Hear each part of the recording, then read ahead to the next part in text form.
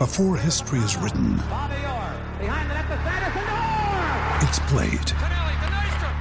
Before it's frozen in time, it's fought one shift at a time. Before it's etched in silver, it's carved in ice. What happens next will last forever. The Stanley Cup Final on ABC and ESPN Plus begins Saturday. Like a boss. Live from the FantasyFootballShow.com studios, it's the Fantasy Football Show. Live! Monday through Friday, 7 p.m. Eastern. You are watching the 7 p.m. show Monday through Friday, every single day, Monday through Friday. We are live at 7 p.m. Eastern, breaking down the fantasy football news. Not just fantasy news, the NFL news. This is a news show, for goodness sakes. You don't even have to be into fantasy football to watch this program, right? Am I right? Can I get an amen? Can I get a mashed potato? Mashed potatoes! Okay. We've talked about this already, but some people may not have been here. We'll do the Cliff Note version. Terry "Scary" McLaurin signing. This is the first report that came out earlier. Terry McLaurin signing a 3-year extension worth $71 million in new money places him among the NFL's top 5 highest paid wide receivers, according to ESPN. Congratulations there, Scary Terry McLaurin. And then this other piece of news came out breaking down some of the details. This is from Ian Rappaport. $53 million guaranteed, $34.6 million guaranteed at signing, $12.5 million guaranteed in March of 2023, signing bonus of $28 and $250K, just several Teslas worth of money in escalators every single time the man is given a Pro Bowl nod. And this guy, Scary Terry McLaurin, is 100% one of my biggest sleeper wide receivers once you get into round 5 on. You might not always get him in round 5, let's be honest. He's not going to just be sitting there for the taking in every single one of your drafts. But if you're drafting with Grandma, if you're drafting with Uncle Bob, if you're drafting with some magazine drafters or Fantasy Karen or whoever you're drafting with, this guy is going to be available at 5.2, 5.1, 5.4, and that's when you pounce on him. Make him your wide receiver 1 in maybe a draft strategy where you don't take a wide receiver until round 5. Maybe you try out the 0 WR approach and you go running back Josh Allen, and then who knows, you could take a tight end in the 4th round or go running back again, go Breece Hall. And then in round 5, take your first wide receiver, and people say, hey, you haven't taken a wide receiver yet. Oh, Scary Terry McLaurin's pretty good. Yep, that's a good wide receiver. Why did we let him get Scary Terry? Why did we let him get Scary Terry? He had no wide receivers. This guy is headed to the moon. I don't care if they don't have a great quarterback. They have a better quarterback than in years past. It's an upgrade. Will Carson Wentz stay healthy? I don't know. I don't know the answer to that. Do I look like I can predict the future? Maybe sometimes you think I can. And hopefully I am. In this case, Scary Terry McLaurin is going to drop inconsistent loads all over the field in 2022. If he had Russell Wilson, if the Washington commanding football team had it in them to follow through and get an actual great quarterback, they were in pursuit of a lot of players, Watson, Russell Wilson, and Patrick. They called for Patrick Mahomes. Hey, is Patrick Mahomes available? No? Okay. They called for Patrick Mahomes just to see. You just want to poke around. Do our due diligence. Is Patty Mahomes able to come and play? And they said no. So then they settled for Carson Wentz. It's an upgrade, but can Carson Wentz stay healthy? I don't know. But McLaurin is a top 5 wide receiver trapped in a horrible situation that won't let him be a top 5 wide receiver. He can't be a top wide receiver. Ron with the super chat. Ron, have you DM? Now's the time to save 30% on wedding jewelry, only on BlueNile.com. Make sure your wedding ring is the one with your pick of diamond and lab-grown diamond bands, all hand-finished and graded for excellence. Or surprise her with something blue she'll love for life, like a stunning pair of sapphire earrings. Blue Nile's jewelry experts are available 24/7 to help, from fit questions to style advice. Right now, get up to 30% off at BlueNile.com. BlueNile.com. Me or sent me that email yet about the text line. I'm still waiting for you, pal. I don't understand zero running back. Wide receiver has great depth. I don't understand zero running back. There's ways, Ron, that this makes sense, you know? Like, if you take it to the board here and you say to yourself, like, Ron, I can do 2-0 approaches for you right here, right now, on the marker board, Ron. If you have this 12 pick right here, you could go Javonte and Swift back to back. And then right here, let's say you take Breece Hall. Okay? Then right here, you take DK. Somehow, you might even trade up to round 5 maybe, and you end up getting McLaurin here. This would be an example. You'd have to probably trade up. I don't think McLaurin's falling to this pick, but let's say you trade up. A little baby move. You trade your 7th rounder over here. You get rid of the 7th rounder to move this 5th rounder up. Look at that zero wide receiver approach. Okay? DK, McLaurin. That's zero wide receiver. Now let's do zero running back.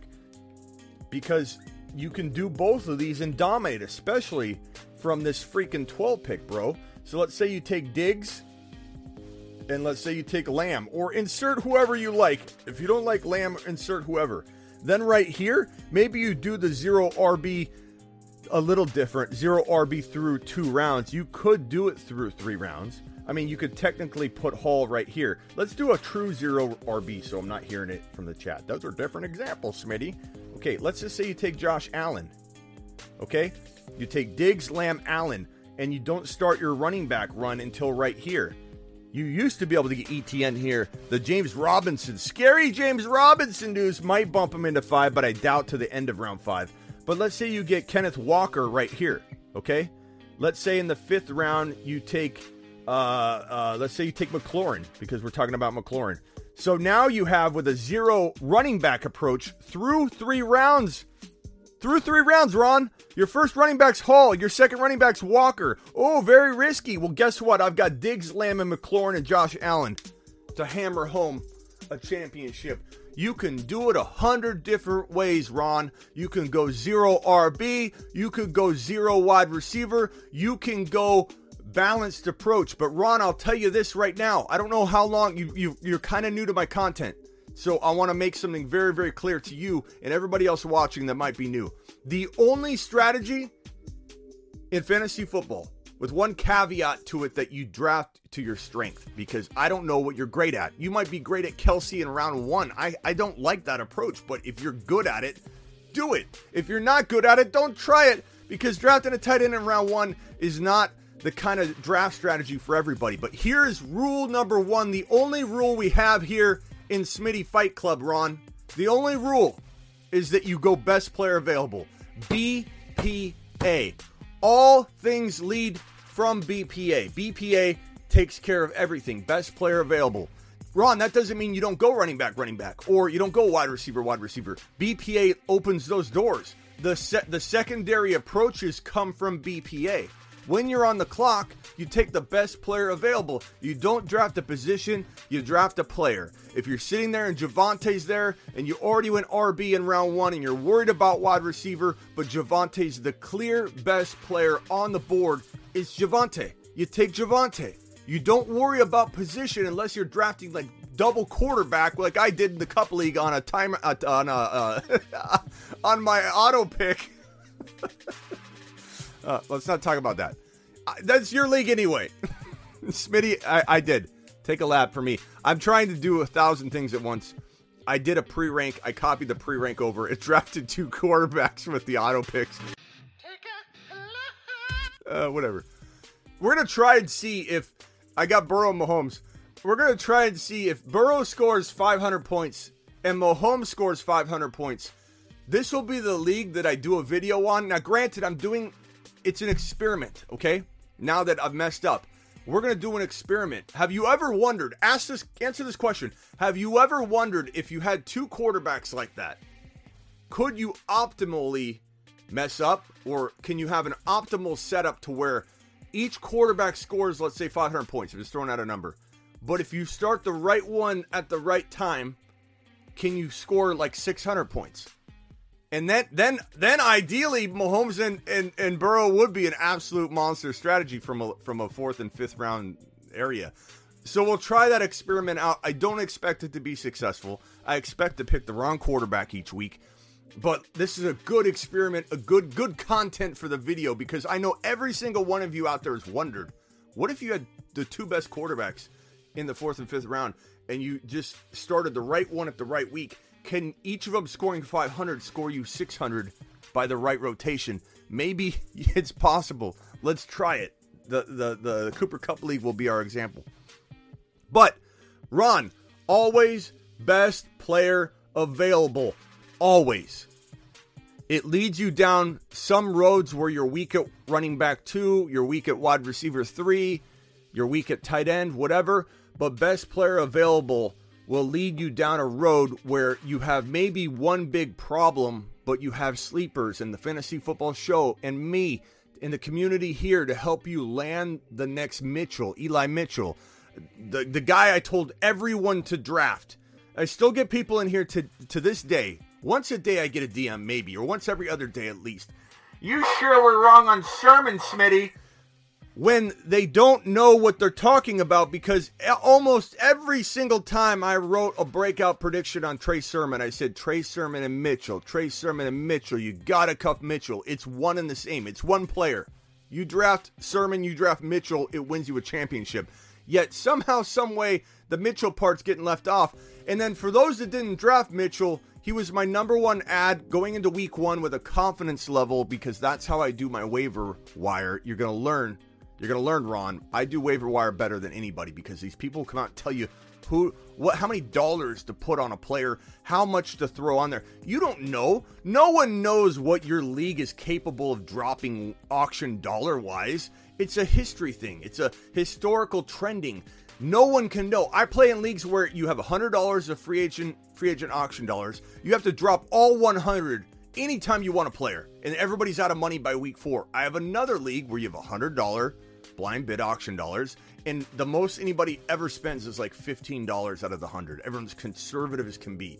I can't tell between all of your leagues what your league's going to do. What I can offer you is a particular set of skills I've acquired over a long career, skills that make me a nightmare for your league opponents, and that is a confidence level system where I tell you the confidence level that this player is the best pickup of the year. How do you like them apples? What's better than that for your waiver wire fantasy football video content?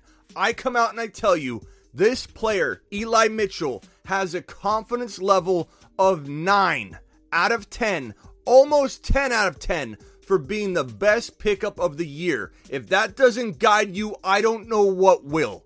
That's how my waiver wire works. That's how my waiver wire content works.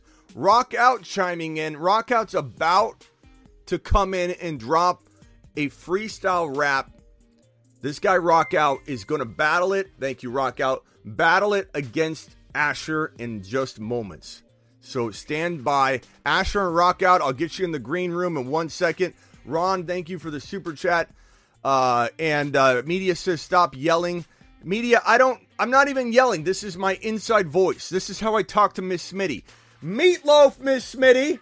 What do you want to watch for TV tonight? What do you want to watch on the tube tonight, Miss Smitty? Want to watch a little more 24? Season 5? Meatloaf. This is how I talk, Rock Out. This is how I talk, our media. All right, we're gonna get the youngins in here. Rock Out and Asher are new in-house musicians, and when I say in-house, I mean they DM me music once in a while, and we're gonna maybe sign them to the Graveyard Records label, the Swayze Studios Graveyard Fantasy Football Record label. We're gonna get them on here in just 1 second. I do gotta. Let's see. Where is my? I gotta open up something here. Here we go. All right, I'm gonna send you a link to come in here, guys. I'm sending you a DM right now.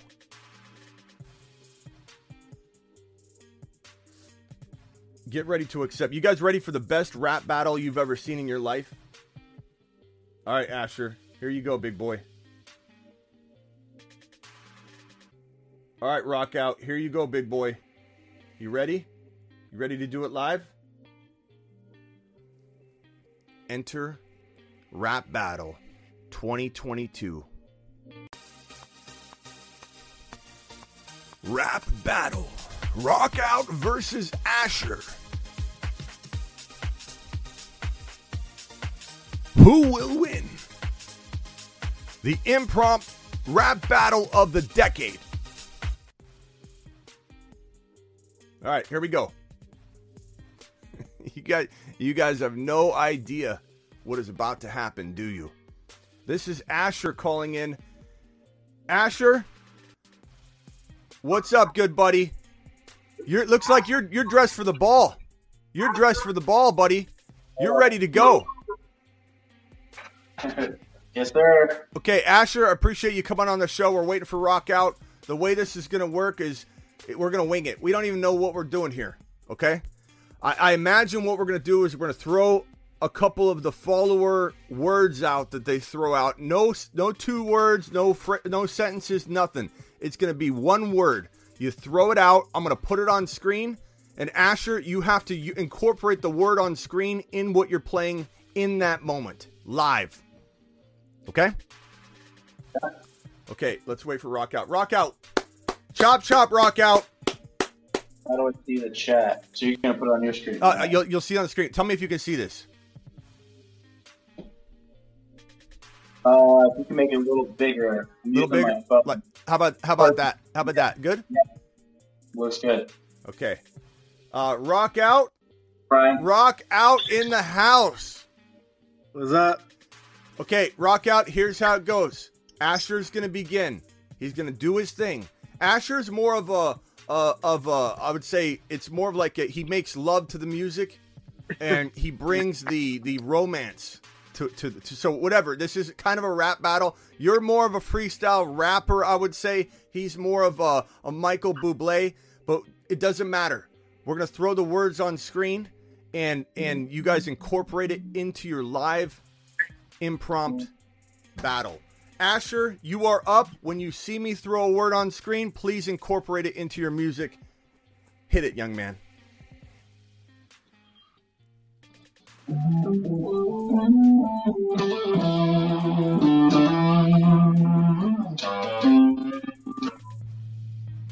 Najee Harris in the first round. Gonna draft him. It's a sound round. Yeah, I'm going with my team, yeah, all the way to the championship.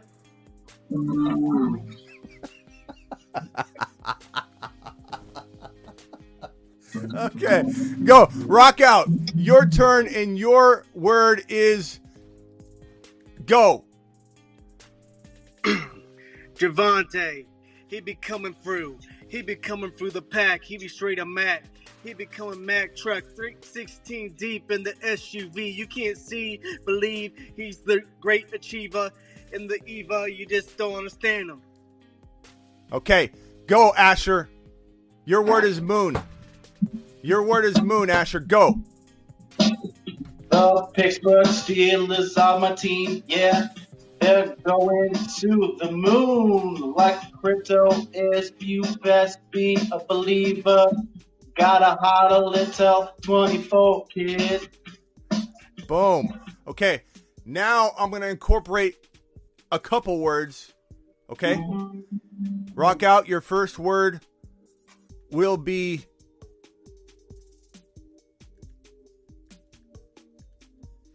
dog poop.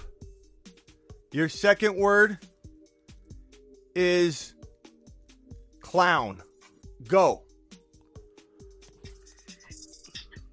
Dog poop, dog crap, dog poop, like Happy Billmore, like clown poop. We a clown, but we keep it rocking like a big frown, big town, big Willie, big silly. I'm straight damn big. Oh, it's like you back to Philly, really. I love it. Look, by the end of this show, I'm pretty worried that you guys are going to be scooped up by some label by the end of this. Okay. Next 2 words. This one's gonna be a little crazy. Your first word is rock out. What do you think about rocking out with your jock out? Come on, Rock. Kid-friendly channel. We got Rock Out. Smitty's the job out. I am the Big Rooster. This is supposed to be Swift. All right, go ahead and continue. I like where you're headed with that. Why don't you repeat that and then go forward with Swift? Go. Hey there, Smitty. What do you think about taking Swift? He is gonna rock out this year. He's gonna rock out, yeah. All right. This is the last one, then we're going to vote, then we're going to get back to the show. Really appreciate you guys. Okay, here are your last two words. Rock out, and you're going to close it out here. Rock out, you started or you finished? Or I mean, you started or who started? I forget. Asher. Okay, so you're going to close it out. Here you go. Your one word is going to be Asher. Your second word is going to be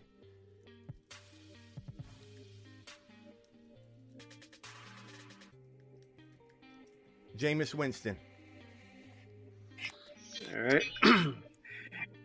Asher. Straight with the pasta. Master.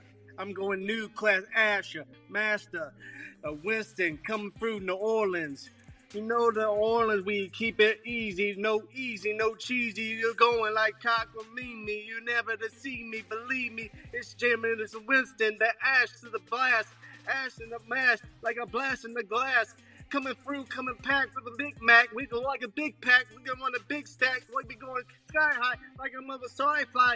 You just don't understand me. I'm a freaking mandry. Okay, excellent. Now I want you guys to rotate and sing together. So you're just gonna have to jot. You guys are musicians, all right? You guys are pure musicians, so you're gonna be able to feel each other out. I want Asher to begin. Asher, I want you to continue to play the guitar for Rock Out. And when you're done, Rock Out, jump in.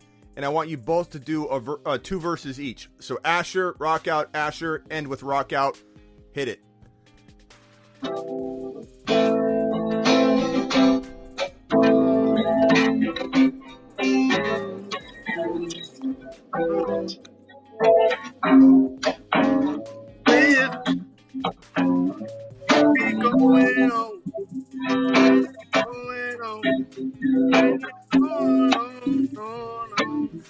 Swift coming to Swift. Hey, hey. Can't really hear it, right? All right. I think we're good. Hey guys, I appreciate you coming in. You guys are absolute monsters. And continue to send me the DMs with all the beautiful music. You guys are songbirds of your generation. And I appreciate you both.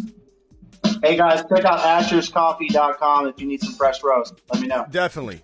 You definitely work. Hey, you Rock Out, you got a plug? This is my Instagram, Kyle Slugger.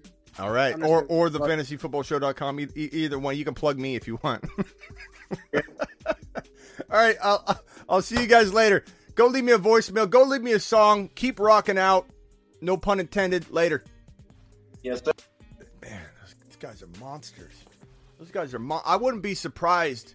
We only lost 8 viewers during that entire segment. We only lost 8 viewers during that entire segment. I'm shocked. Just magical. I'm telling you, songbirds of their generation. All right, so guys, we got a little bit of this news to talk about, and then we'll move on. So as I was talking about McLaurin's an absolute monster. McLaurin's going to drop sporadically insane amounts of points in the field in 2022. The problem is the sporadic part. The problem is Carson Wentz. The problem is we don't have an elite quarterback throwing the football to this man, Scary Terry McLaurin. He can't really earn his name Scary Terry yet because he literally doesn't have a quarterback that can make him scary. But I promise you this, you will see flashes of what we all know he can do. It'll happen in spots, right?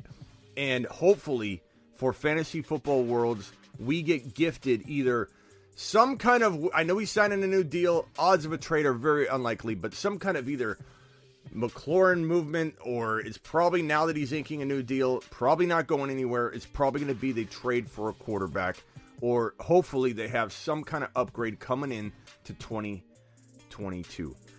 You tired of losing your fantasy league every year going into the toilet bowl? Come over to Smitty, Surge Knight voice. Thank you. Appreciate that. Ron says they both have fake backgrounds, huh, Smitty? They might have, bro. They might have had fake voices. I don't think anybody can sound quite like... I don't think there's ever been two angels in the same room at the same time. Songbirds of their generation. Deebo Samuel. Let's talk about this Deebo Samuel situation. So, Scary Terry McLaurin signs a $71 million deal, right? Now you got to ask yourself, what does this do for Deebo Samuel? What does this do? Will Deebo Samuel... where's my graphic?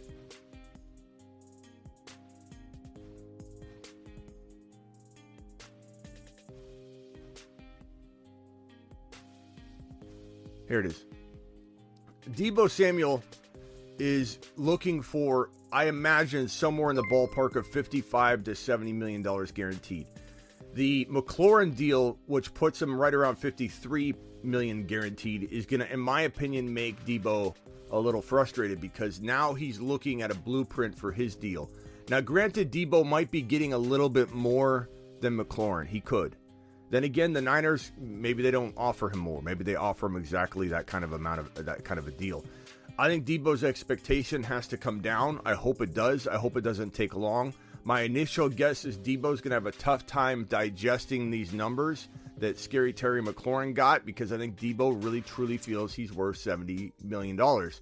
And let me just start off by saying, and I said this earlier today, I don't disagree with Deebo that he played well enough last year to earn way more than this. I agree with Deebo. The problem Deebo's going to have is adjusting his mindset and expectation to understand that other teams, including the Niners, every team in the NFL, is not going to see him more than this. They're going to see him maybe $55 million, maybe $56. Maybe in bizarro worlds he gets $57 to $59. But it's probably looking like a $53 $54, $55 million guaranteed deal. Deebo wants 70. I can almost guarantee you Deebo wants 1,000% more than he's probably going to get. But he's got to be realistic in the sense that he only has 1 year. Tyreek Hill, Devontae Adams, these guys are more proven. I'm not saying they are more important to their team given what had happened last year and what we expect Deebo to do this year. And I don't want to hear he's not playing wide back. Stop with that nonsense. He's posturing. He's trying to make sure he gets paid for wide back.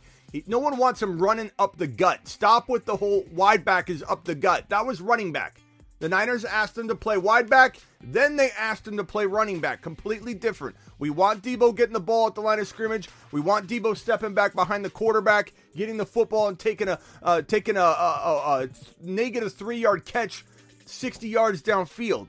That's wide back. End around, jet sweeps, all that stuff. Running up the gut is running back. No one wants him doing that. Stop with the whole Deebo's not as valuable because he's not going to play wide back. Who are you listening to? Who do you get your news from? Your grandmother? Your grandmother telling you Deebo's...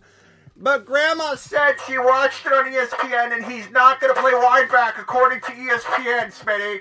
Then go watch ESPN and get your news from ESPN. Deebo wants the football. Do you think Deebo's lining up and sitting... Do you think he's sitting there in the huddle and Trey Lance says, Alpha 7, Blue 65, hatchback left, flex capacitor 14. And then Deebo says, excuse me, I'm not going to take... I don't run the ball anymore. I don't want the ball. I'm not a playmaker. Don't give me the football. You out of your mind.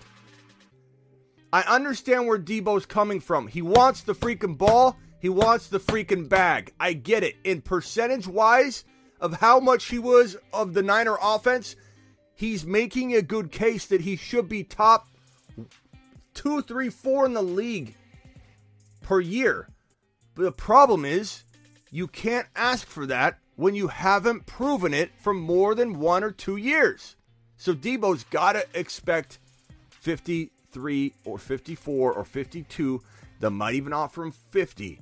He's got to understand he has no leverage. He needs to understand he's gonna be paid bank for 1 year, one proven year. Yeah, he played well as a rookie. He got hurt his second year. It's not like he hasn't done anything. He had a good rookie year. but he's done 1 year of this amazing Deebo Samuel-esque production.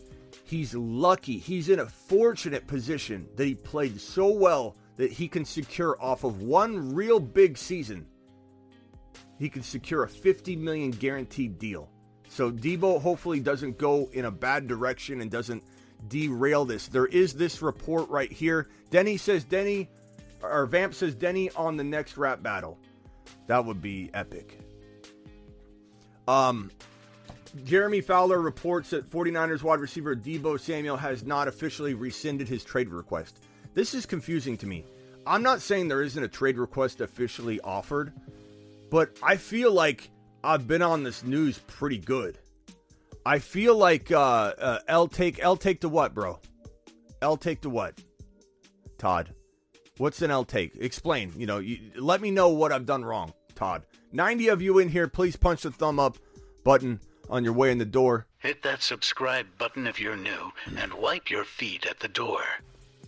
Tell me what I did wrong, Todd. Tell me what you think I'm wrong about, Todd. Tell me about my L take. School me. Take me to school, Todd. Maybe Todd's talking about someone else up there. That's fine. I'm yelling at Todd for no good reason. That happens all the time. Deebo Samuel, to my knowledge, there's no official trade request.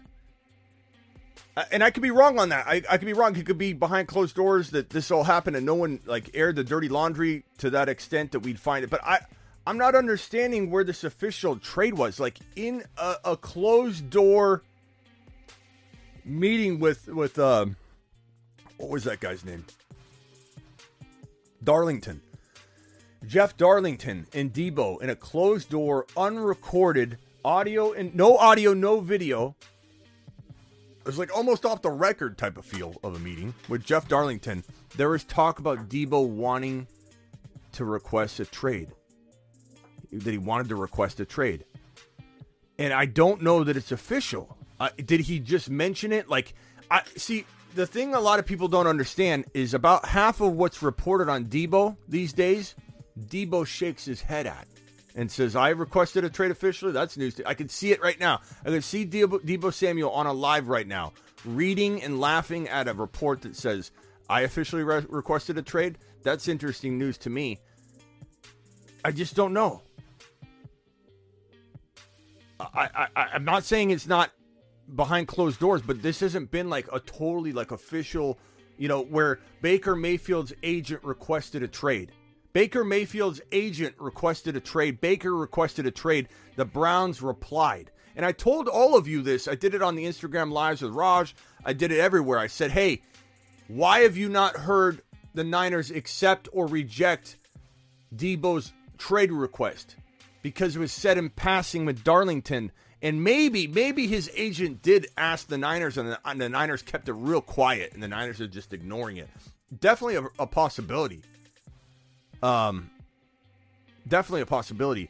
But I don't know that this is an official trade request. I don't know that his agent has said anything. Hey, did what's his name come back and tell me why my take was an L take? No, he didn't. Hey Todd, where are you at? Deebo's trade request got denied a while ago. That's not what reports are saying. Look, this is the most recent report by Jeremy Fowler saying reports are that the Niners wide receiver Deebo Samuel has not officially rescinded his trade request. I don't know that they denied anything publicly. I think they just ignored it if there was even a trade request. I'm not saying there was or wasn't. I'm just saying this was buried news.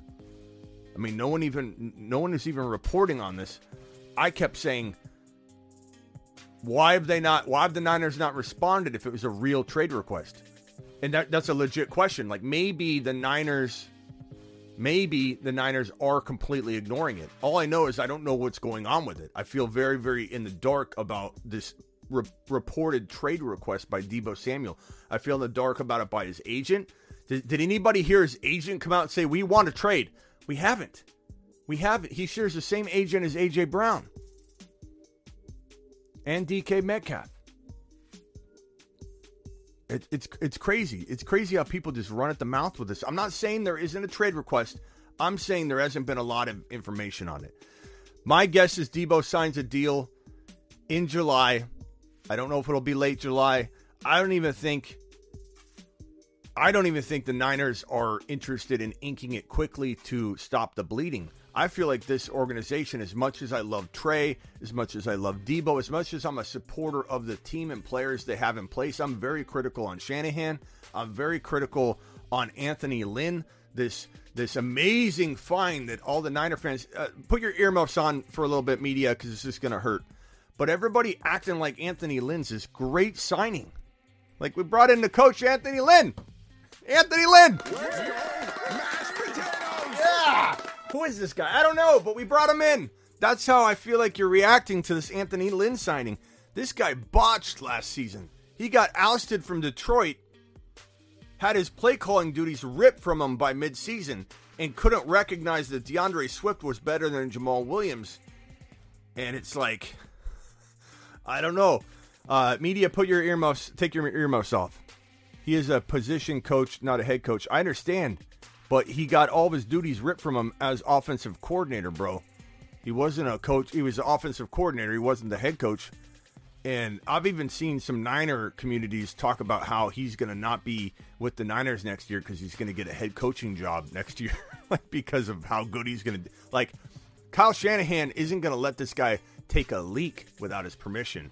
Hopefully Anthony Lynn doesn't have the keys to the locker room or have his own laptop with access to the mainframe, because Anthony Lynn's going to absolutely destroy everything. Hopefully Anthony Lynn's very compartmentalized. They give him a stapler, his red stapler. They send him to the basement, and they have him staple TPS reports over and over and over, and they don't let him out because he could destroy the running back situation. He could try and rotate these backs. Thank God Shanahan's got such an ego that he's going to put clamps on this man and not allow him to even breathe without permission. So maybe Anthony Lynn will just stick to one focused thing that he's good at, and I'm sure he's good at a couple things. Couple very, very focused things that he is good at, and he works on those things only, and maybe he is good. Maybe he is good. I don't know where this Todd guy is. L take. Let's hit the voicemails. This one's from Rock Out.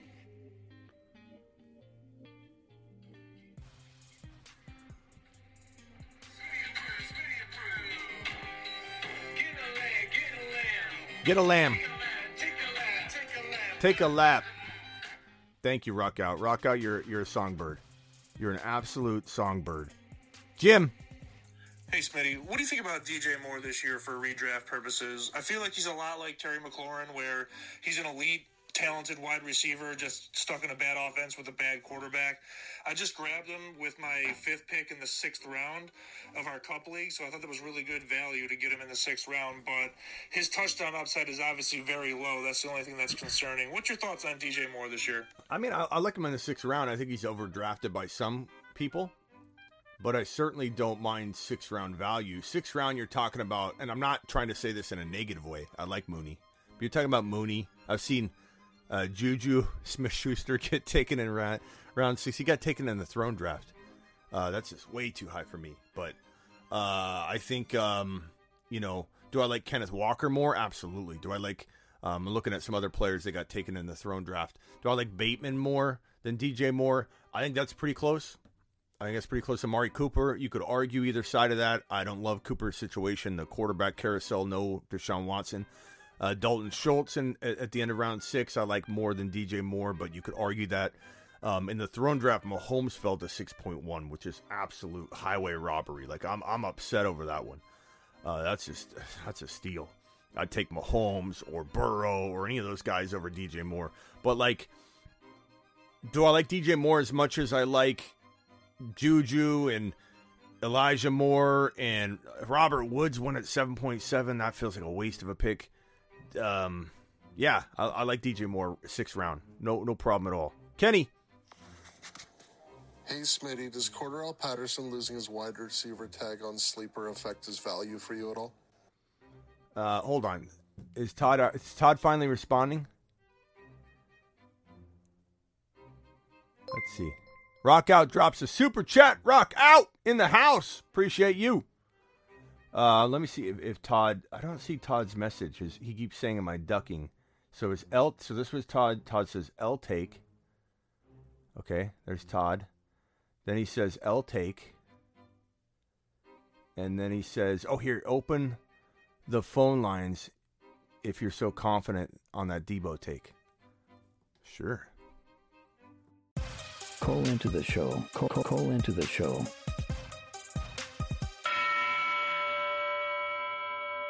Call into the show. Dial 602 NFL. Down. All right, let me turn the phone lines on. Thinks I'm scared of answering his phone call. That's amazing. That's amazing. Phone lines open, big boy. Phone lines open, big boy. Come rolling right in. You're live on the Fantasy Football Show. Who am I talking to? What's up, Smitty? I have a question. Is this about Todd? Dynasty. This is my first year Is this in Todd? Dynasty League, and I want to see who you're targeting and what your tips are for Dynasty. This isn't Todd. No, it's not. Sorry, I didn't mean to sound disappointed. Dynasty.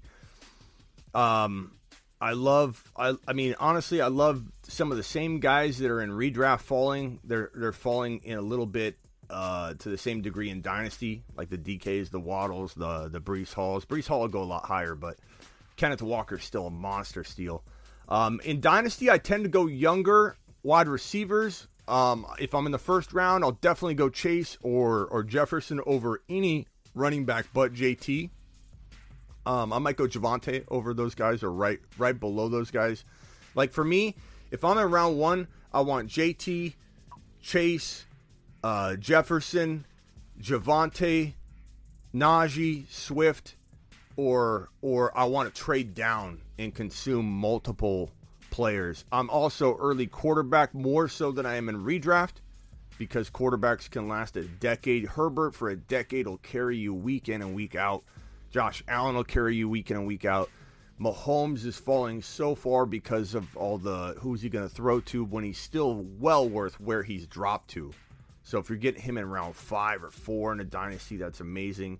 I love guys. Let me get ETN, Hall, Javonte. I mean, there's a load of them, bro.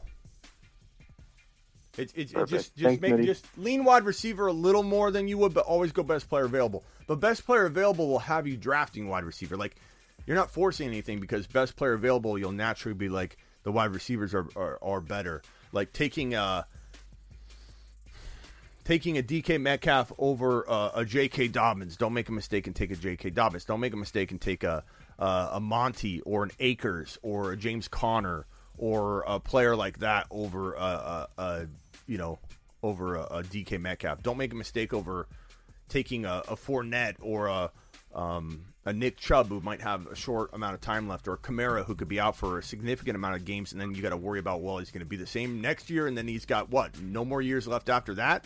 Like go younger and grab those running backs like Etienne, Breece Hall, Kenneth Walker, Javonte, Najee, Swift.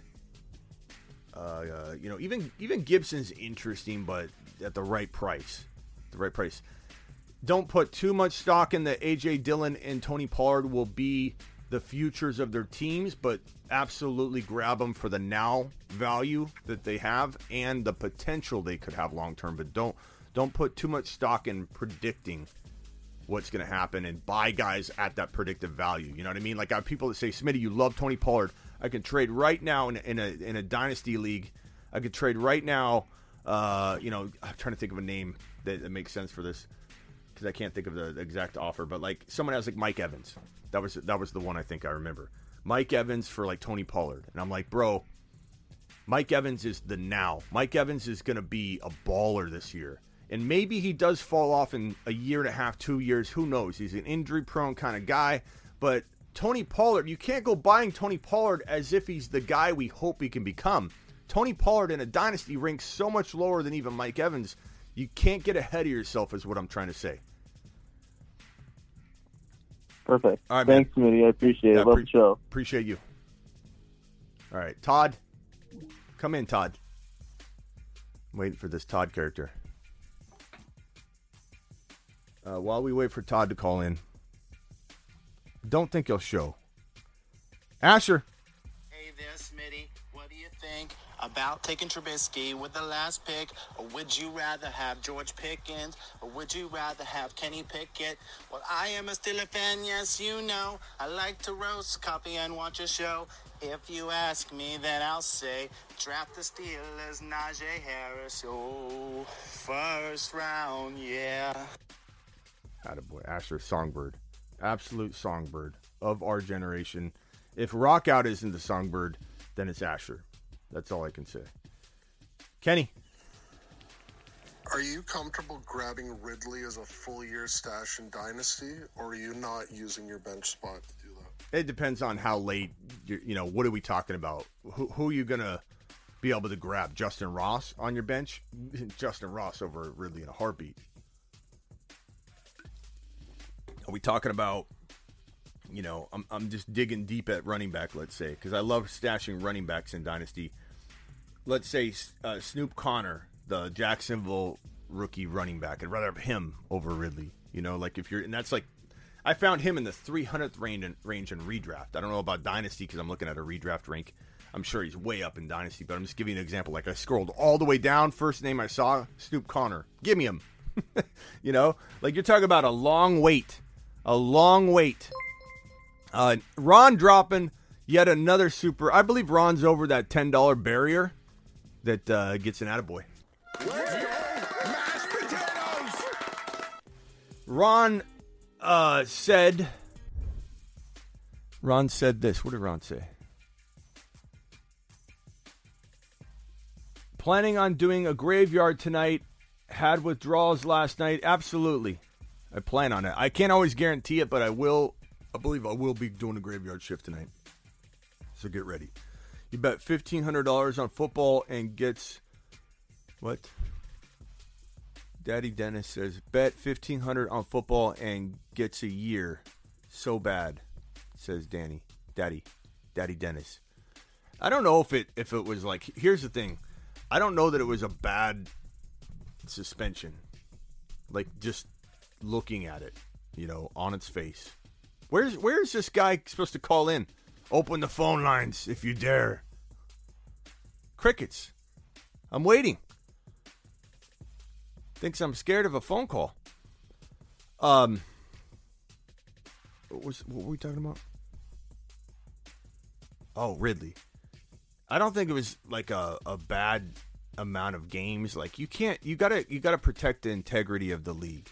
But the problem is the imbalance of the NFL and their suspension, games and it's like you can't come around and say Ridley's out for a year and then somebody's abusive over here and then you give them 3 games. You're live on the Fantasy Football Show. Who am I talking to? Todd?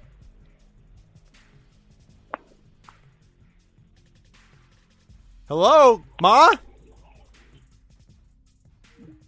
Yeah, that was Todd.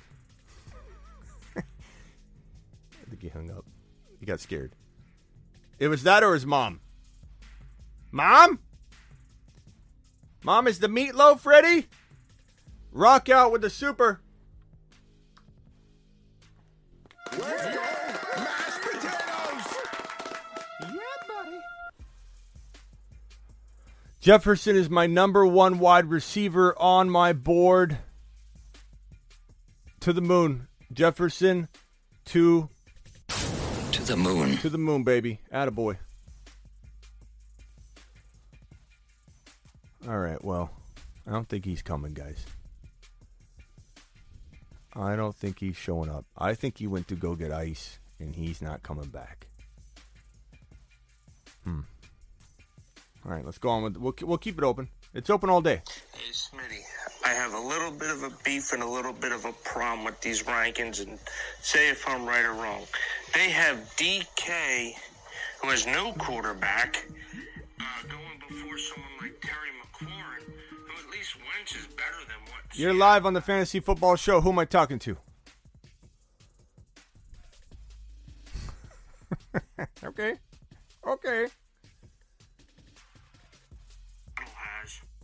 Who has no quarterback. What player is he? What player is the Bruce talking about? I have a little bit of a beef and a little bit of a problem with these rankings, and say if I'm right or wrong. They have. You're live on the Fantasy Football Show. What's up, man? It's Overcome. What's up, Overcome? Where's Todd, man? I don't know. He's not calling in. Now he's going to probably call in while you're on the phone and blame it on you. And then not call back and say that we didn't answer his call. Phone lines have been sitting there dead, so he definitely didn't call. What's up? What do you got, Overcome? What are your thoughts on Sutton and Judy? I mean, I like Judy. Yeah. But I mean, if Judy falters, then Sutton's going to be force-fed, peppered with targets. There you go. Sutton's gonna deliver. So it's not like I think Sutton will be a bust. I just think that if I've got to pick, I feel like Judy has probably a top 5 to 10 skill set and route running in the entire league out of all the wide receivers in the NFL. He was coined that coming out of college. It's not like I'm making that up. Like, he was literally, some people were talking about this is going to be the best route runner in the NFL when he was being scouted. And he hasn't had a quarterback. He has not had a quarterback until right now. He's had a worse situation than McLaurin. And McLaurin's a little bit different of a wide receiver. This is like a route running monster, Judy, that kind of needs the football in a way like that Adams needs it, or Antonio Brown's, needed it from Big Ben. And then when Big Ben would go down, AB would be missing. So I just feel like, I don't know. I feel like Judy's the guy to bank on, but I certainly don't mind either of them. And you could totally make an argument that Sutton's going to ball out. I'm not against it. I just think you got to be careful where you draft both of them. I'm seeing people hear me say I love Judy. Todd, if that's you calling, call back. I'm on this call, pal, and then I'll get to you if that's you, Todd. I don't know if that's Todd. Not Todd. Here, hold on. I'm gonna answer this. Overcome. Call right back. Oh no, never mind. He's gone. Oh. I don't know if he. I think he calls when he knows that I can't pick up, and then he acts like he's calling. But I don't know. I think he's scared, man. Yeah, Judy. Just don't draft either of them too high because we don't know which one's gonna blow up, bro. Don't take either of them in round 4, something like that. Yep. Yeah. All right, pal. Call back if you got another one. All right, man. Overcome. All right, Todd. Bring it, Todd. What was... I keep forgetting the Bruce. I'm sorry. DK, who has no quarterback. Every time I try and play the Bruce's message, poor the Bruce. You're live on the Fantasy Football Show. Who am I talking to? Deshaun Watson is innocent. We know this shit. Who is this? This is AD. AD? 139. Yeah. AD.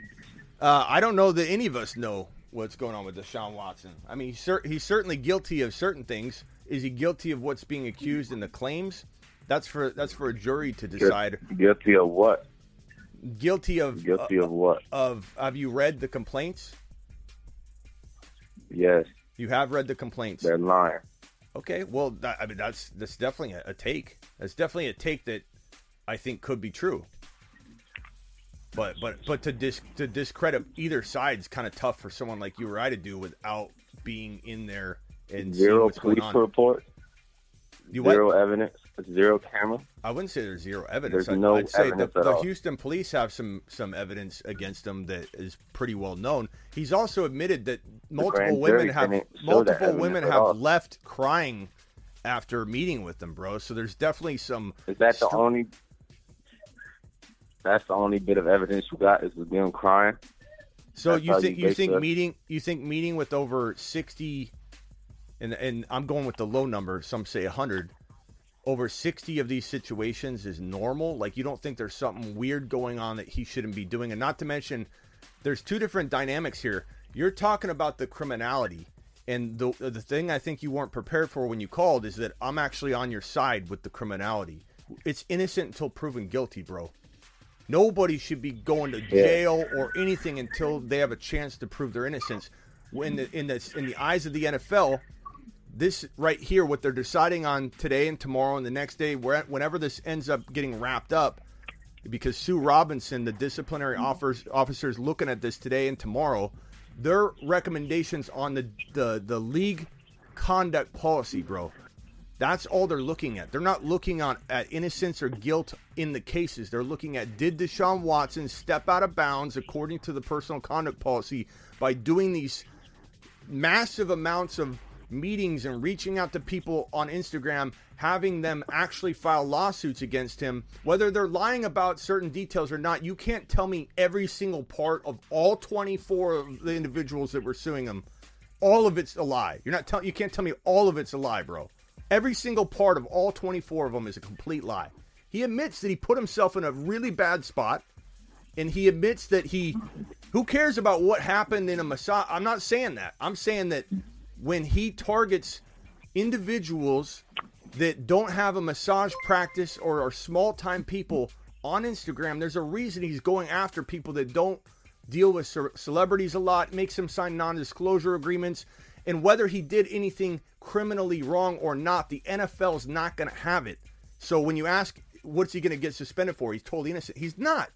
He may be innocent of the claims and the brutal accusations inside each of the 24 claims, but that doesn't mean he's innocent from putting himself in a real vulnerable spot and the NFL in a real vulnerable spot. And they're going to suspend him, bro. You mark my words. He's suspended. It's just a matter of how long. I don't know how you could suspend someone when the owners do the same thing. They should be suspended too. But they don't. They don't get suspended. They don't get fined. I The agree. double standard is crazy, man. I agree. I think you aren't prepared for me to agree with you. I agree with you on all that. The league is so imbalanced about it, bro. They're so imbalanced. Like the Ridley getting a year, and then somebody else doing something that's way worse. You know, like and then Josh Allen, the way Josh Gordon was treated for years. Like it's crazy. The NFL it's uncontrolled, and the fact that Roger Goodell, as much as I believe Watson should be suspended for a certain amount of time for what he did in the light he put the team in, I think that Goodell set up an impossible climb for him, and it's corrupt. Like Goodell has the final say. He basically both parties, NFLPA and the NFL, have a middle ground individual named Sue Robinson. She's a retired judge. They brought her in as the league disciplinary officer. Okay, so she's going to come in, and that's what she's doing right now, interviews and everything. She's going to make a recommendation. Roger Goodell and the NFL have it set up to where if she recommends even a one-game suspension, a slap on the wrist, a fine, whatever, if there's discipline whatsoever, it opens the door for Roger Goodell to come in and do whatever he wants. He can overrule her. He could say, I don't like your one-game suspension. I'm giving him the whole season or an indefinite suspension. It's corrupt, bro. He literally set it up to where now he's not the judge, jury, and executioner, but as long as this third-party, independent party deems discipline, he gets to come back in and do whatever he wants. So Roger Goodell gets to decide everything in this situation. It just, they make it look like he doesn't. And it's corrupt. It's bad. It's not. But the problem is Deshaun Watson still made his own bed with this, bro. And it's like, do I think he should be out and never play again? Do I think there's some, amount of like he sat out an entire year already? How much of that was his choice? How much of it was the team? There's a lot of people that say different things. This Houston Texans organization is complicit in helping them set up these situations. They knew about it. They had the space for it. They provided the non-disclosure agreements to the random Instagram masseuses. Like, this thing is just a mess, bro. The Texans need to be held accountable as well. It is crazy. Definitely. I appreciate it. I appreciate your call, man. Bye. All right, where is this Lloyd guy or whatever his name is? What is it, Lloyd? Todd? Where's Todd? Yeah, good. This is, I don't know what to think about the NFL sometimes. Goodell is definitely a dictator, Fantasy Dog. He runs it like a dictatorship. You're live on the Fantasy Football Show. Who am I talking to? Hey, Smitty, it's Ron Navy. I put the Navy in there so you know. Ron Navy. Yeah, thank you. What's up, Ron? Appreciate you calling in. I I just want to expand on that people don't dive into their research enough. That guy, if he would have researched enough, he would have found that the police actually found enough evidence to criminally indict him, but it was the DA who was afraid to go up against his lawyers and decided not to. She didn't want to go after it. So the only recourse these women had was to file a civil lawsuit, not a criminal lawsuit, and that's what they did. Yeah. So he needs to do a little more research. That's all I got to say. Yeah, but I'm going to let you go. No, I agree. No, hold on. Stay there. I agree with you. There was reportedly, and we don't really have that evidence in front of us, so sometimes I'm wary to use that line when really we can't even confirm what it is they actually have. But reportedly, through multiple sources, the Houston Police Department does have pretty significant evidence against Watson in these criminal situations. But like you said, the DA looked at it from this perspective. What I heard was the DA was concerned about whether they would be able to win with reasonable doubt and whether they wanted to drag the city and everybody, the DA, through years of criminal trials. Because with that many people, if they were to indict him on one, it probably would open the door. And I think they really made a political move not to go after him. And I think that's messed up, because if there was enough evidence to go after him, they should have went after him. They were just predicting whether they would lose with reasonable doubt. Maybe the evidence has some questionable, I don't know how it was collected, or who knows? Who knows why? We don't have the details. But yes, there was most certainly, according to reports, the Houston police had evidence that they thought maybe or maybe not would win in court. So we'll see, man. I mean, we'll see. I most certainly expect... I think Deshaun should feel very fortunate that he's only looking at a year suspension and still be able to play football afterwards. Exactly. He got away from the criminal part of it. Exactly. All right, buddy. Appreciate all your super chats, all your buddy. support. Hey, if you do the graveyard tonight, I have a graveyard song for you. So okay, drop it. You mean you're gonna if you open it up later? All right. Appreciate you. Yep. Drop it in a DM all right. later. Toddy boy. Todd, dial. And I feel for all sides of this. Like, I know a lot of people want to like that caller before Ron. I couldn't catch his name if he said AJ. That caller before Ron. I know his initial reaction was like to go at me. I could feel it, But like, I agree with that stance. It's innocent until proven guilty. The problem is the NFL is a private organization that can do what they want, and it's just there's conduct policy that's looked at. That's all they're talking about. This is why I scratch my head when people say that this is going to be finalized. I've pretty much been on the money on this the whole way. I told you that the spotlight would turn onto the Houston Texans in due time. What has happened? The spotlight has just shifted right over to the Houston Texans. And now they're in some trouble.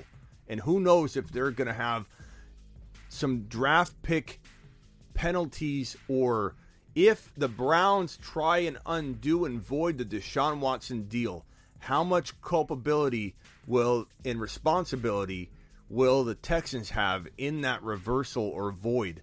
And if anybody thinks that the Browns won't look to void that deal, I left a voicemail. I've called 10 times. Todd, the phone line's open right now, bro. It's open right now. Dial in. I don't even have voice messages set up because I have so many calls. I'm waiting, bro. Dial in right now.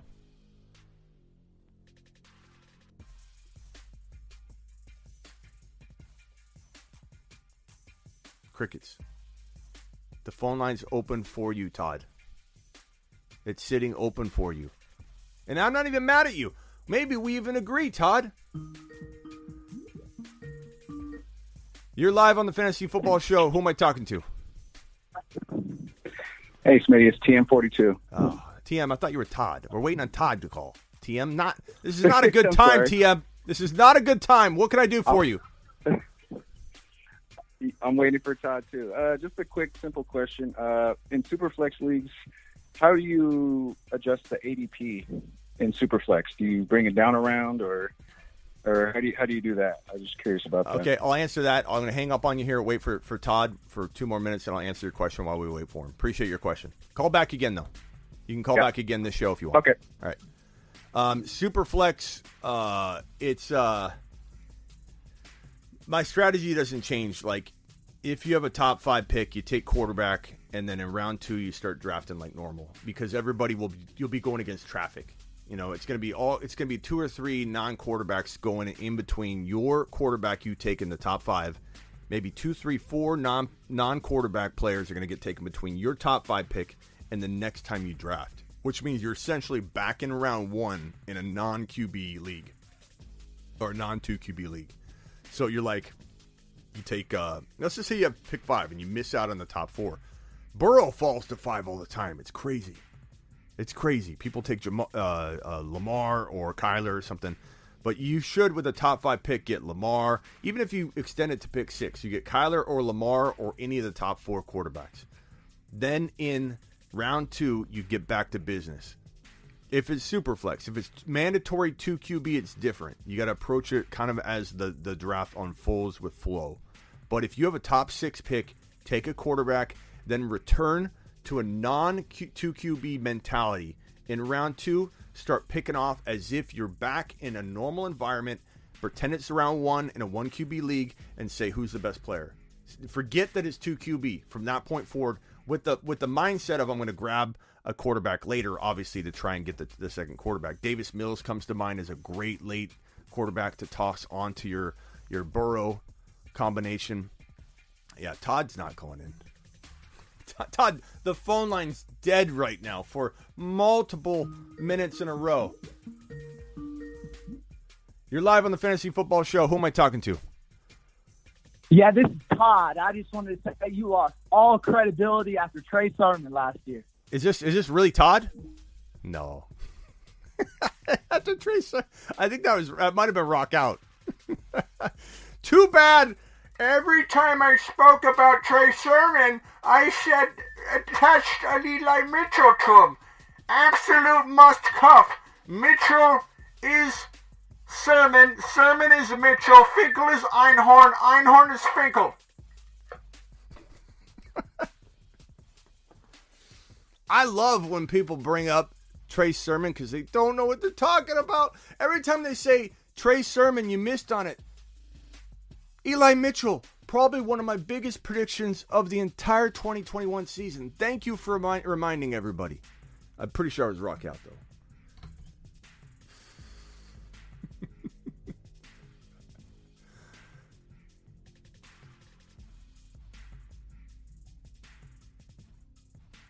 Yo, this is Todd. I just want to say you have zero credibility after Trey Sermon last year. That's why you wear that hat all the time. You're 50 years old. You got no hair. That might have been Todd. You lost all credibility when you picked Trey Sermon and Eli Mitchell to win leagues. I'm going to hang up because I don't like debating. That's great. Was that Todd? Or was that Rock Out? That couldn't have been Rock Out. It's great. Anybody else want to dial in? Anybody with substance want to dial in?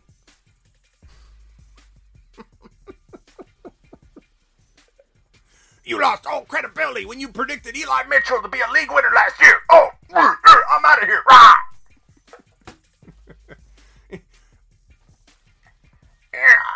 I'm gonna say you're 50 years old, even though we're not.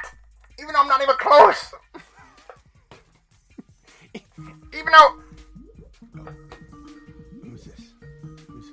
You're live on the Fantasy Football Show. What can I do for you? What up, Smitty? It's Mario again. What's up, Mario? I got a question for you. Who are your division winners for next season? Division winners. That's a great topic, and we could throw that up on the division board, winners. on the board here. So let's go ahead and do that. Okay. Here on the board, we will pull it up.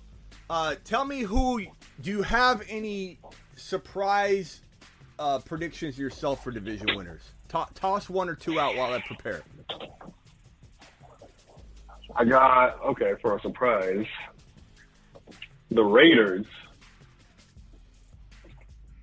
with Devontae Adams, and then Raiders. The Bucks. Okay.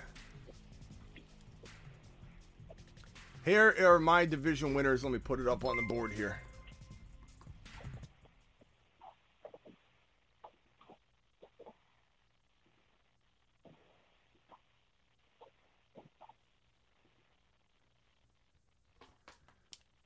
We're going to say, we'll start off in the AFC East.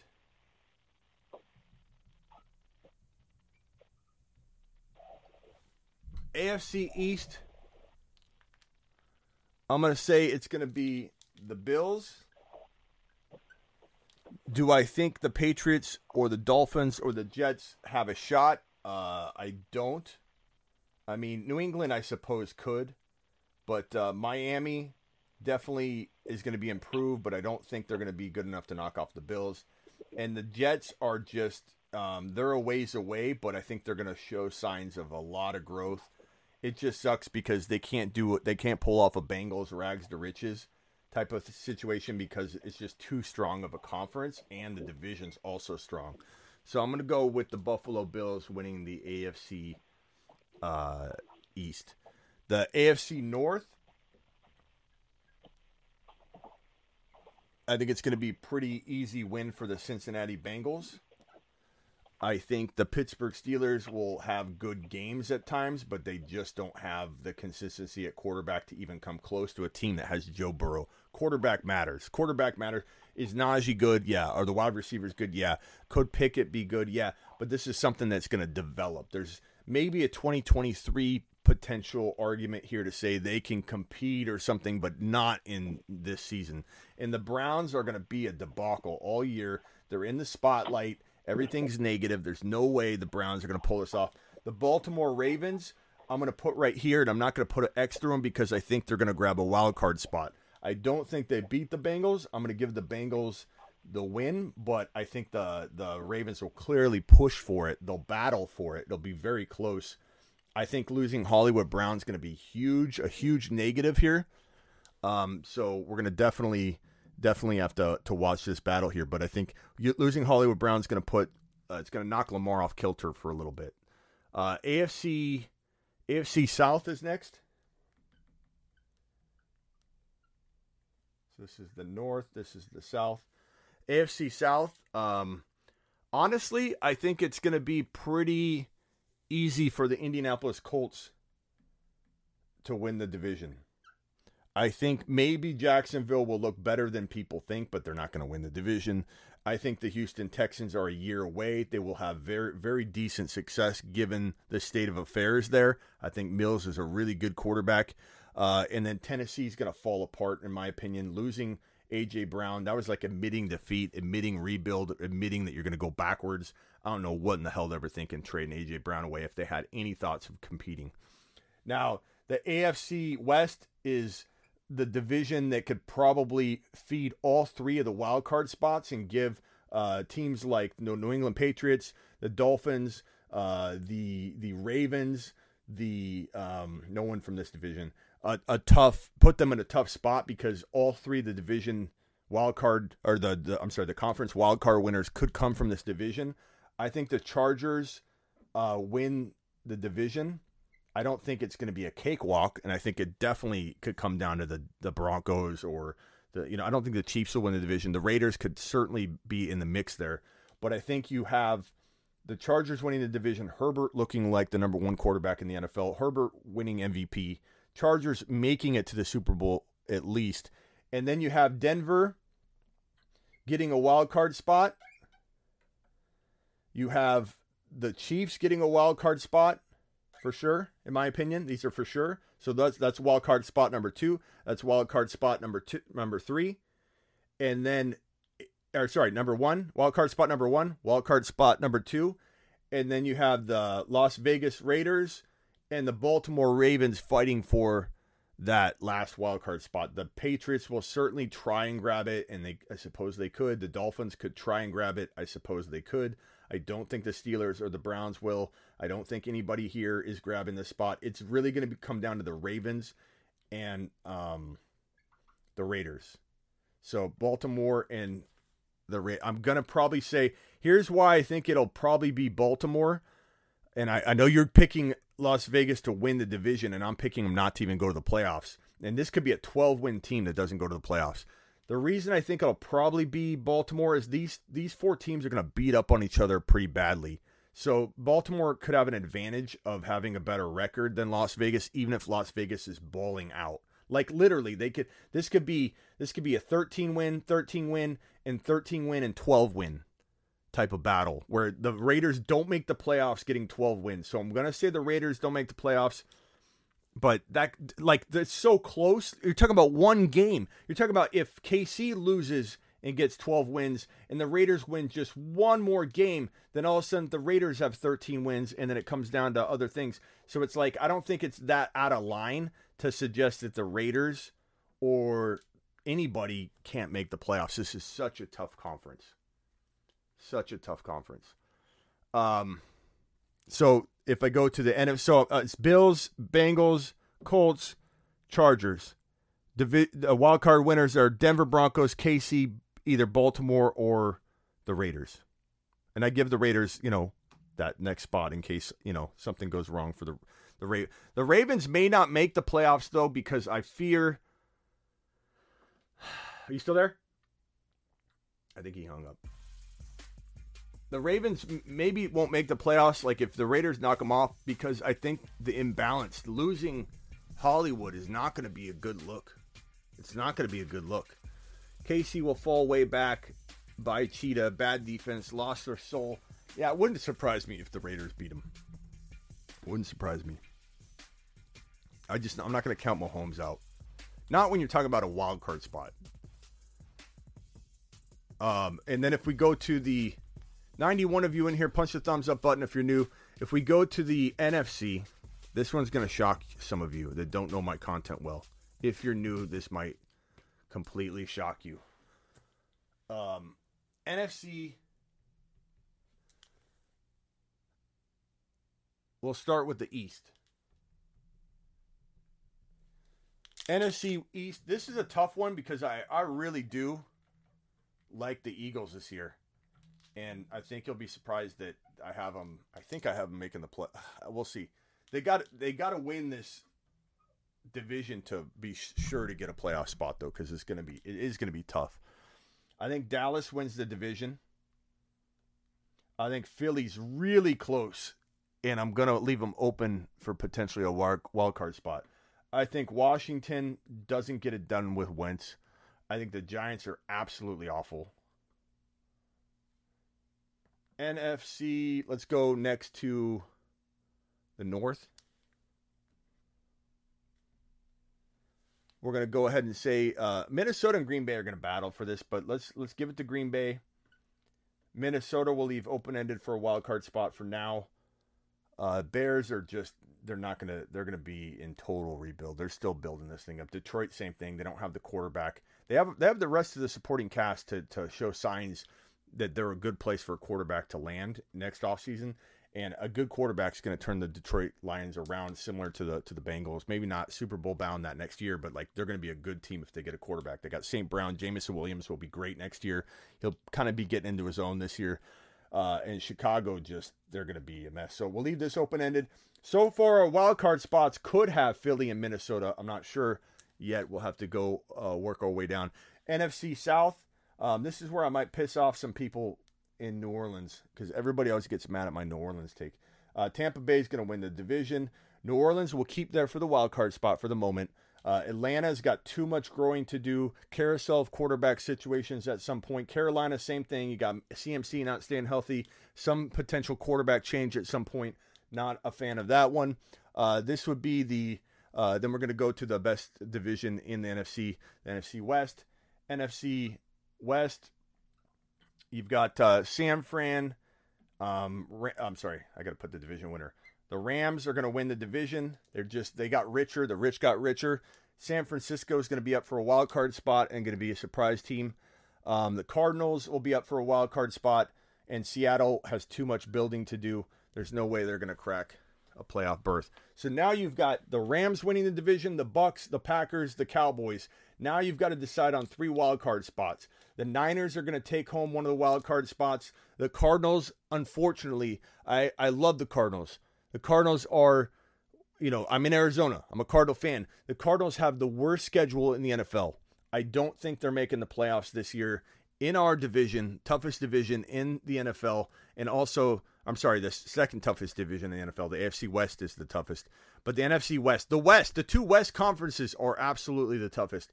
The Cardinals have maybe 1 or 2 winnable games in the final 8 games of the season. I've looked at it. It's horrible. It's absolutely awful. The Cardinals, I don't think, make the playoffs. So you got 1 wild card spot in San Francisco. You've got another wild card spot in Philly. I think they have a really good year. And it comes down to New Orleans and Minnesota. This will be so much dependent on Mike Thomas and Kamara and Winston staying healthy. There's a lot that needs to jive and mesh. And if Kamara's out 6 games, and if Mike Thomas isn't quite ready for week 1, what are people looking at when they say that the Saints are going to have this great year? I think they're going to be up and down. I give it to Minnesota. I think Minnesota, Philly, and San Fran are the wild card spots. If Minnesota can't ball, Arizona will somehow figure out a way to squeak into that wild card spot. But for right now, being objective about it, even though I don't like saying it, these will be the wild card teams. So that's my breakdown of the division winners and who wins a wild card spot. There you go. Boom, boom, boom. Did I miss any super chats on the way through all that content there? I may have. Ron says, bold prediction, by week 6, Malik Willis will be the starting quarterback for the Titans. I don't think that's that crazy at all. I fully expect it. No A.J. Brown? I don't even like Tannehill anyway. No A.J. Brown? You're going to have a tough time, bro. You're going to have a tough time. Absolute monster. I love that Todd wouldn't even come on to debate me. L take. Wouldn't even come on to debate me, bro. Unfortunate for him. To come on and shoot blanks. I always leave the phone line open. But when you act like a total buffoon, it's no bueno. No bueno. Axe with a super chat. Okay, let me go look for it. Let's see here.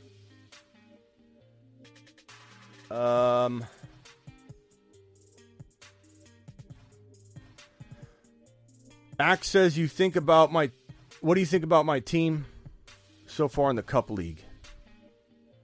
Can you post it, Axe? I don't have the ability to pull it up at this moment. So can you post it for me? Appreciate the super chat. 92 in here. Smash that thumb up button. Ricky, what's up, Ricky?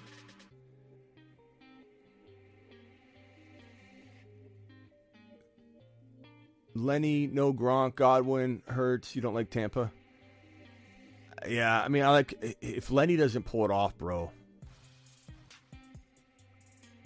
Then Rashad White will. But Smitty, you called Kyler QB1. I most certainly didn't. Nice try, Vamp. Kyler's. I've never called Kyler the QB1. He's never cracked my top 4. I like Kyler. He's very, very good. But he's got a lot of growing to do. Ricky, we can do a mock draft. Maybe tonight we'll do a rookie-only mock draft. Remind me, bro. What's up? You're live on the Fantasy Football Show. What up, man? It's Overcome. What's up, Overcome? Hey, I'm thinking about, do you think Tyreek Hill and Devontae Adams are going to make Derek Carr and Tua viable options? Carr, yeah. I mean, Carr's a viable option already, and it makes him like a good option. I don't think. I mean, it's so weird. People either love Carr or they just think he's still mediocre. Like, no one really hates Carr. I don't think I've run into one person that's like, Carr's garbage. Like, Carr's good. But you run into somebody. You either run into somebody that he gave Renfro a good season. You what? He gave Renfro a good season last year. Yeah, and Renfro can't replicate that. He's got Adams and then a healthy Waller, so people are overdrafting Renfro. But you either have people that think like all of a sudden Carr is like a top 4 quarterback. It's like crazy. Like there's no way he's, in my opinion, beating out the likes of even Mahomes without Hill. Like Mahomes is still going to be in that top 4, or if not, Lamar will slip above him. But like Carr, I can't rank him higher than like he's still after Jalen Hurts. He's still after Kyler. He's still after Lamar. And when you consider those aren't even the top 4 quarterbacks, that's 5, 6, 7. Carr can't be higher than number 8 or 9 for me. It doesn't mean he can't do it. Doesn't mean he can't be number 7. Like, could he outperform 1 or 2 of my 5 through 9 quarterbacks, 5 through 8 ranked quarterbacks? Sure. He's got a lot going for him. I mean, like this question right here, Vamp says Dak or Carr. Like that's the kind of debate you could have for sure when it comes to Derek Carr. It's like Dak or Carr. You could even say Hurts or Carr if you want. Like no one's taking a lap on Hurts or Carr. Like that you could argue that. You could definitely argue, but saying that Carr is going to be top 5 because you get Devontae Adams. Devontae Adams is most certainly going to help Carr, but can he get him to from a 25 to 26, 27 touchdown place to like 37? No. I mean, I think Adams is going to have a good yardage year, good reception year, down touchdown year. Because Carr's not a touchdown machine. And maybe Derek Carr has one of those outlier years, with the quarterback, the touchdowns. But I'm not going to bank on it. But Hill's going to be declining a little bit in upside. Adams is going to have a decline in upside. Tua's not a guy I even like really at all, bro. Like you're starting Tua in a 1 QB league. You fell asleep for the first half of the draft and hit your head and woke up and you're like, I didn't get a quarterback. Well, Tua it is. There's no reason for Tua to be in your lineup at all. Even if he works out, like your bench guy, maybe you make a trade and everybody's wrong about Tua. He blows up. Miami Mike is amazing. He makes Tua into a monster. Like he could be on your bench and then you have a nice problem on your hands. But that is in la la land, in bizarro world. You're waking up in bizarro world if Tua's a top 12 quarterback or top 10 quarterback, at least in terms of like your investment. Like upside, like really late in the draft, maybe he could be a top 12 guy. Sure, I'll grab him as my backup. Like I could understand that, but I'd rather grab Davis Mills. But man, that brings me into another question. Like, how long you been doing fantasy football? Doing it or doing it professionally? Both. Playing fantasy football. God. I've been doing it professionally for 19 to 20 years. I've been doing it, playing it. I don't know how long, bro. I'd have to count, but it's a lot longer than 20 years. Right on, man.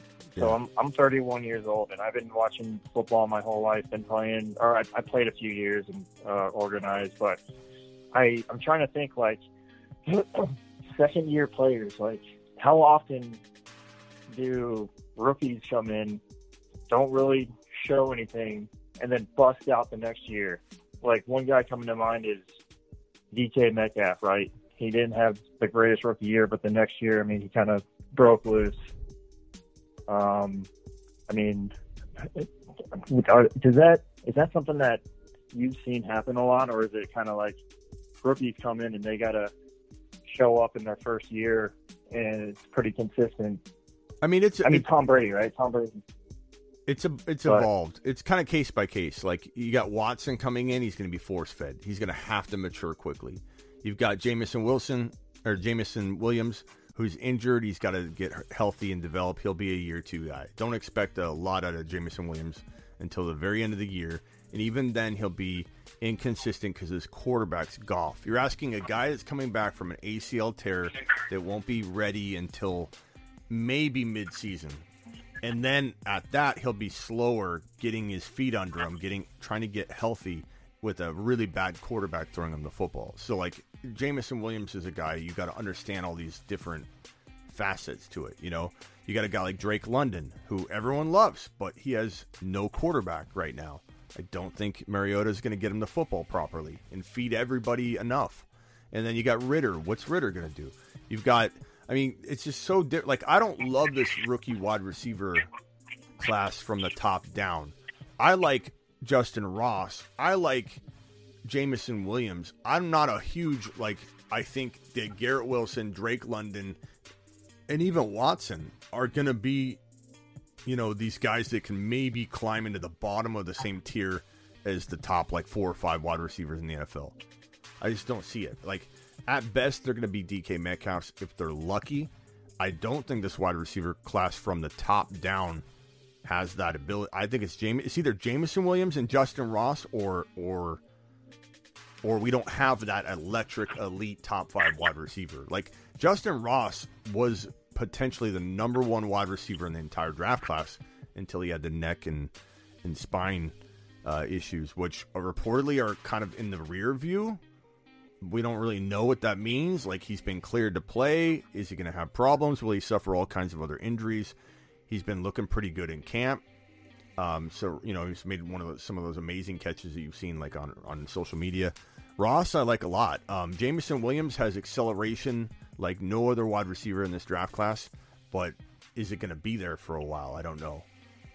So we'll see. But bottom line, to answer your question, Dez Bryant, back in the day, Dez Bryant took you your third year. There's a thing called third-year wide receiver breakout. It took you until your third year to become an elite breakout wide receiver.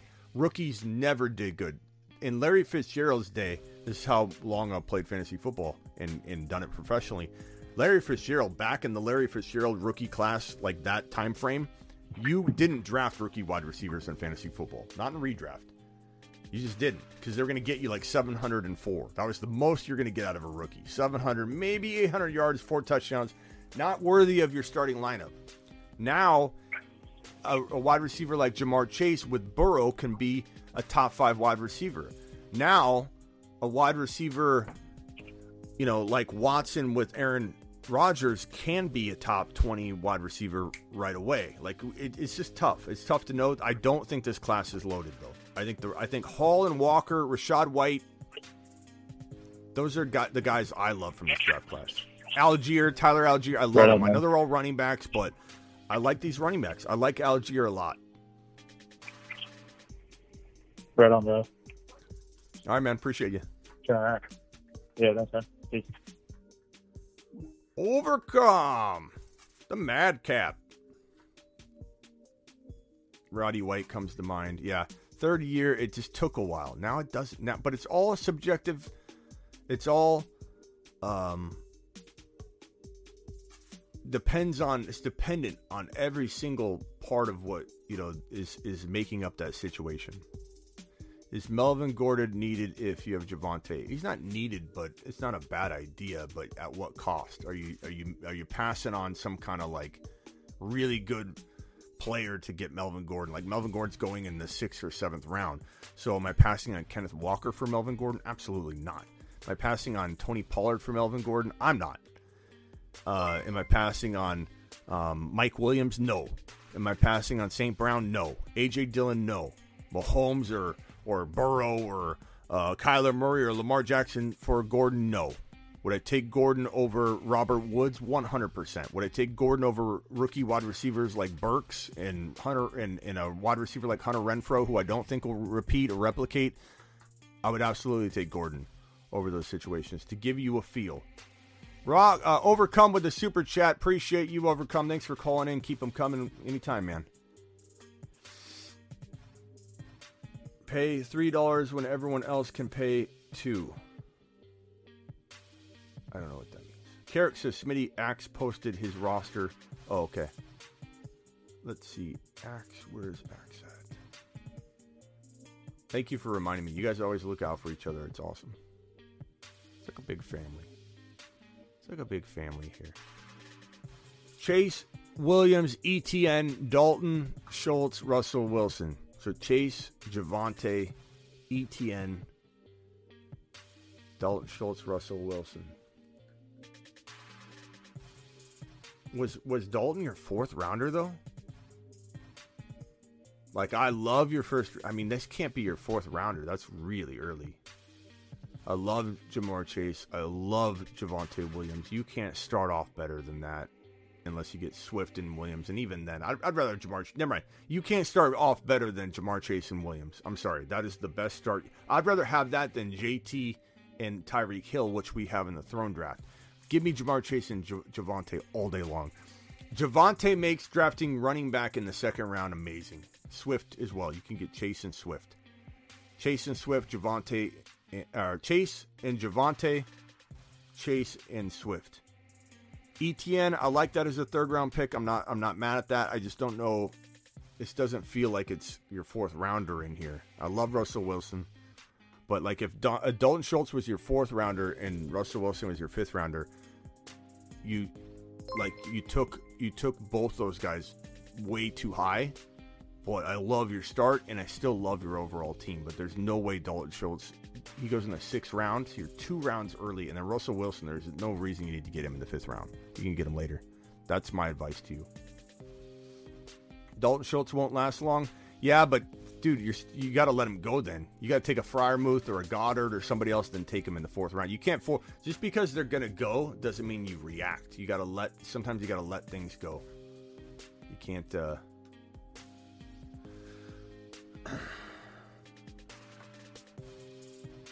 rank my first 6 picks: Jefferson, Lamb, Barkley, Josh Allen, DK Walker.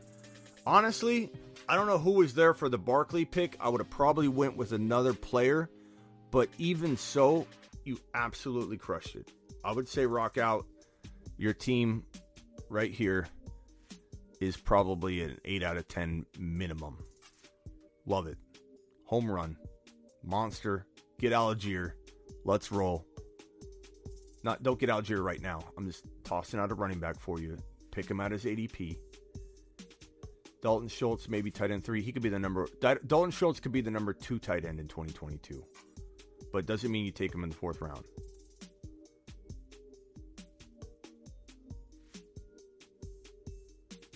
Great stream, bro. Jefferson or over Cup is dumb.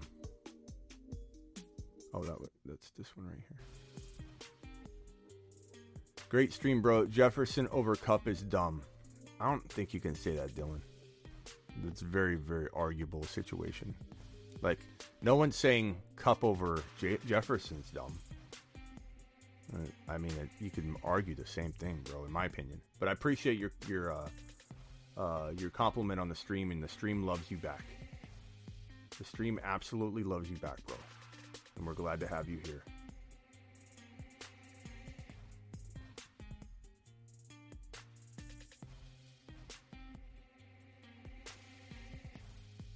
Adam Thielen was it definitely what is going on there? Adam Thielen was it definitely a third year breakout. Yeah. It used to be that way. It's not anymore though. We done with voicemails? Okay, no, I still got some. Oh, the Bruce. We never finished this. Hey, Smitty, I have a little bit of a beef and a little bit of a problem with these rankings. And I'm sorry, say the Bruce. If I'm right or wrong. They have DK, who has no quarterback, going before someone like Terry McLaurin, who at least Wentz is better than what Seattle has. What do you think on that? I mean, I can understand that argument. So the topic for the Bruce is McLaurin or DK. I mean, I'd draft DK over McLaurin, bro. But I love both. So, I mean, I'm not going to get mad if you reach on McLaurin over DK. They're both going like 4th and 5th round, but DK's ADP is higher. And I don't mind that. I don't mind that. You can draft both of them. Why not take running back, quarterback, or running back, or running back, tight end, and then come in with DK, then McLaurin back to back? that's pretty good. That'd be pretty good. Was one pick before I got Barkley. Hall? Oh, man. But hey, Barkley's fine, especially with your team. It'll be okay. It'll be okay. Michael Watley. What's up, Smitty? It's Michael Watley. I'm headed to the golf course right now, so when the show starts, I'm going to have to throw in an AirPod to listen to it. But, I was wondering what your thoughts were on Chase Claypool. I just drafted him in the Graveyard League in the 8th round, and my thought process is basically that he has a shot to be the guy with these, the guy in Pittsburgh with these new quarterbacks in there. Because, personally, I don't think Deontay Johnson is really that much more talented than Chase Claypool. It was just Ben Roethlisberger feeding him all those volume targets and stuff. So I was wondering what your thoughts were and if Chase Claypool's worth the gamble in the middle of the 8th. Thanks. I love Claypool. In middle of the 8th round, absolutely. Because you're talking about we're right in the middle of the 8th round in the Throne League, and I totally like him at our next pick if we wanted him. Claypool could easily be a high-end wide receiver 3 in fantasy. You do not have to pay even high-end wide receiver 3 fantasy value. You're paying like wide receiver 4 value for Claypool, maybe 4 or 5. And Claypool could be. Listen to the words coming out of my mouth. Don't twist up what I'm about to say. Claypool could be a wide receiver 2 in fantasy. You draft him as a wide receiver 4. You understand what I'm saying here? Draft Claypool as a wide receiver 4, mid-8th round to 9th round. But could he be a wide receiver 2, like a low end? Absolutely. Could he be better than Deontay? 100%. I'm not a big Deontay fan at all. This guy is a ball dropper. And on top of that, he got peppered like crazy by Big Ben. And everyone just assumes everything to be back to normal with Deontay. Deontay was difficult to get where he got with Big Ben. Claypool is the alpha. Claypool is a little brittle. That's why he's not going higher. That's why we're drafting Claypool in the 8th and 9th round, because he does come with some injury worry. Let's be honest. He plays like Gronk and Kittle, just aggressive, throws his body around all over. Claypool is going to dominate and then get hurt. Like, that's my fear. But 8th to 9th round, absolutely love Claypool. Nothing wrong with that whatsoever, Michael. Nothing. Andy. What's up, Smitty? Amon-Ra St. Brown went beast mode the last 6 games of last year. Helped a lot of people win the trophy. Does he continue his success into 2022, or is he destined to be second fiddle to Jamison Williams? Jamison Williams has got to get healthy. We can't just give Jamison Williams the number 1 spot there. Like, St. Brown was so good last year. Like, we can't discredit what he did. So, in 2022, it's all St. Brown. Like, Jamison Williams will not be viable for a first half of the year, and he's not just going to come in and be firing on all cylinders. He's going to take time. It's not going to happen quick.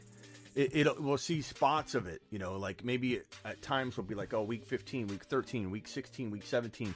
But Jamison Williams won't be what you think he's going to be when he gets back. He's going to just catch. ACLs are horrible injuries, guys. You're literally, you've seen some players come back full go, but have we seen a rookie come in, learn the playbook, learn the NFL game speed, and recover from an ACL? No, thank you. I like Jamison Williams, but I'm probably not owning him unless it's very late in a draft and redraft. I'm absolutely scooping him up everywhere in Dynasty. I love Jamison Williams.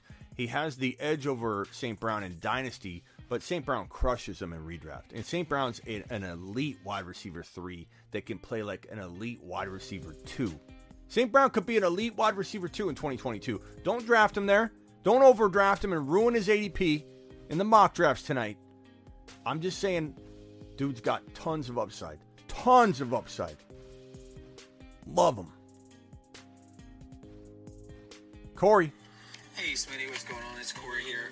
So recently I was in a 10-team mock draft. I had the 6th overall pick. I took Najee. Then I got around to my second pick, and CD and Javonte were still available. I ended up taking Javonte. Was that the right choice, or should I have taken CD? Well, I mean, I draft Javonte over CD. You're not crazy to like one over the other, but very, very easy call from me. I like CD a lot. But Javonte, in my opinion, can be the number 2 or 1 running back in the NFL in 2022. And you get him at a discount because Melvin Gordon.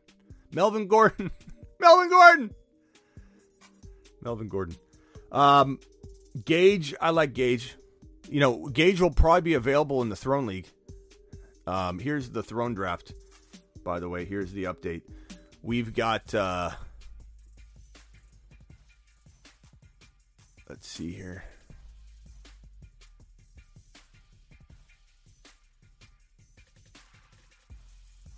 Here's the Throne Draft, just to give you guys an update.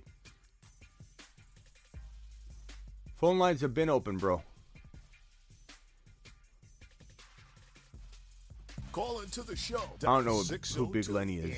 NFL. Dong.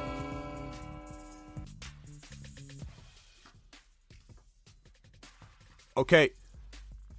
So we could definitely get Gage at that 8-12, I think, or he'll probably be available. I don't know. The top options available right here. Let me put this up. Quarterback, we don't need a quarterback. Running back, Singletary, Chase Edmonds, Michael Carter, James Robinson, Isaiah Spiller, Ramondre Stevenson, Ronald Jones, Alexander Madison, Damian Pierce, Nyheim Hines, Rashad White, Darrell Henderson, Tyler Algier. I like Tyler Algier a lot, guys. I would reach for him. Garrett Wilson, Tyler Lockett, Gabe Davis, Brandon Ayuk's a phenomenal pick at this next pick. Claypool is a phenomenal pick at this next pick for us. Lazard, Kadarius, Christian Watson, Olave, Gabe Davis, I think already. Tight end, I think we really got to strongly consider Dawson Knox with our next pick, or Freiermuth. I like either one of those guys. We could go Freiermuth and either Ayuk. I would say I'd rank the wide receivers if it was up to me. Ayuk, maybe Gabe Davis, then maybe Claypool, personally. But it's up to you guys. Running backs, I like Ramondre a little, but not maybe right here. I like Alexander Madison a little, but I don't know about right here. Rashad White. Maybe we take Rashad White. Maybe we step out of bounds a little bit. Tyler Algier. What if we took 2 running backs and we need another wide receiver because Hopkins is out. It's a 3 wide receiver, so we kind of need Ayuk. What about Ayuk and Algier, or Ayuk and Rashad White? What about Ayuk and Dawson Knox? That would be a good duo. I could get on board that. That's a really good approach, I think. Dawson Knox and Ayuk would probably be the best options. Or Gage, Russell Gage. Russell Gage could fall. So we'll have a nice little vote on our hands. Smitty, open. I got the phone line open. Dial in. Some were saying Ayuk for the last round pick, and he's still in the. Yeah, Vamp. It'd be good. It'd be a good pick. Deshaun Watson, guys. The update on this is that a lawsuit filed against the Texans alleges that individuals within the Texas organization knew or should have known of Deshaun Watson's conduct. So there's going to be a lot more unraveling, probably on the daily, especially on the weekly, on Deshaun Watson, on the Texans, on this situation. It's an absolute debacle. It's going to be a mess. It's going to be an absolute mess for the next few months, really.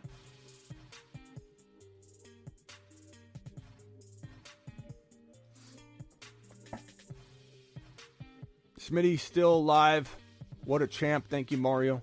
I do what I can for the people. This is an hour show, and we're literally approaching hour 2. All right, we're in hour 2. We're approaching hour 3. We're approaching 2 full hours, if you will. Okay, looks like Big Lenny didn't want to call in. Appreciate every single one of you all the super chats, all the support. You guys rock. I work for you. I couldn't do this without you. We're live every single Monday through Friday. We are doing it live. Get on over to thefantasyfootballshow.com. Get your one-on-one text device with me so we can chat one-on-one, and I can help you win your league, and we can talk about your draft, upcoming drafts, during your draft, whatever. One-on-one text device. That's how we roll. Definitely click that Underdog link down below. Underdog Fantasy. Play Underdog. Use promo code Smitty. Click the link below. Let's rock and roll in 2022 on Underdog. Let's do them best ball drafts. Maybe we'll do another best ball draft tonight while we mock draft. Let's do it live. Appreciate every single one of you. As always, I respond to every comment in my video. So once the video posts on YouTube, right when it ends, not right now in the live chat, I respond to every comment, 99% of them at least. And I'll see you all tonight. Mock draft, best ball draft.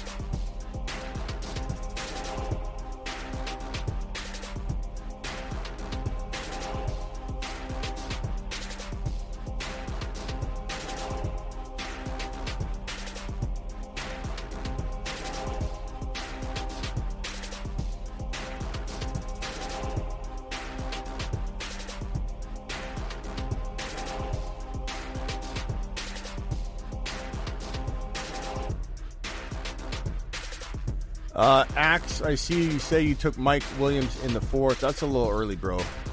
But it depends on if it was that turn, I guess. But I'd like to know who was there when you were on the clock in the fourth round. But other than that, your team looks really good, Axe. I do like it a lot. You're definitely a contender for sure. Graveyard Crew in the hizzy. Blackbeard, Kenny, Michael Watley, Silver, Carrick, Jeff, Rockout, Asher, thanks for battling in the rap battle. Mario, thanks for calling in and all you do. Overcome, thanks for the super chats and all the call-ins. Ron Navy in the hizzy. Still, Ron Navy, how was your appointment, Ron? And appreciate all your super chats, all your call-ins, everything. Kenny.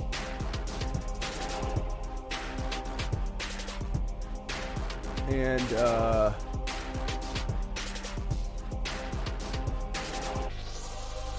Blackbeard in the house. Gary. BTG.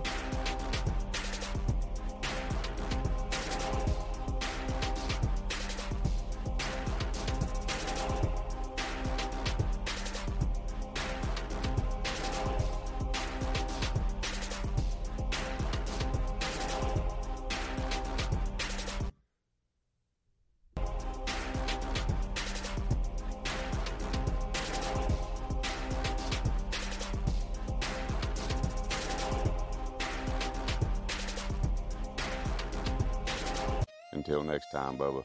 Catch you later, Bubba.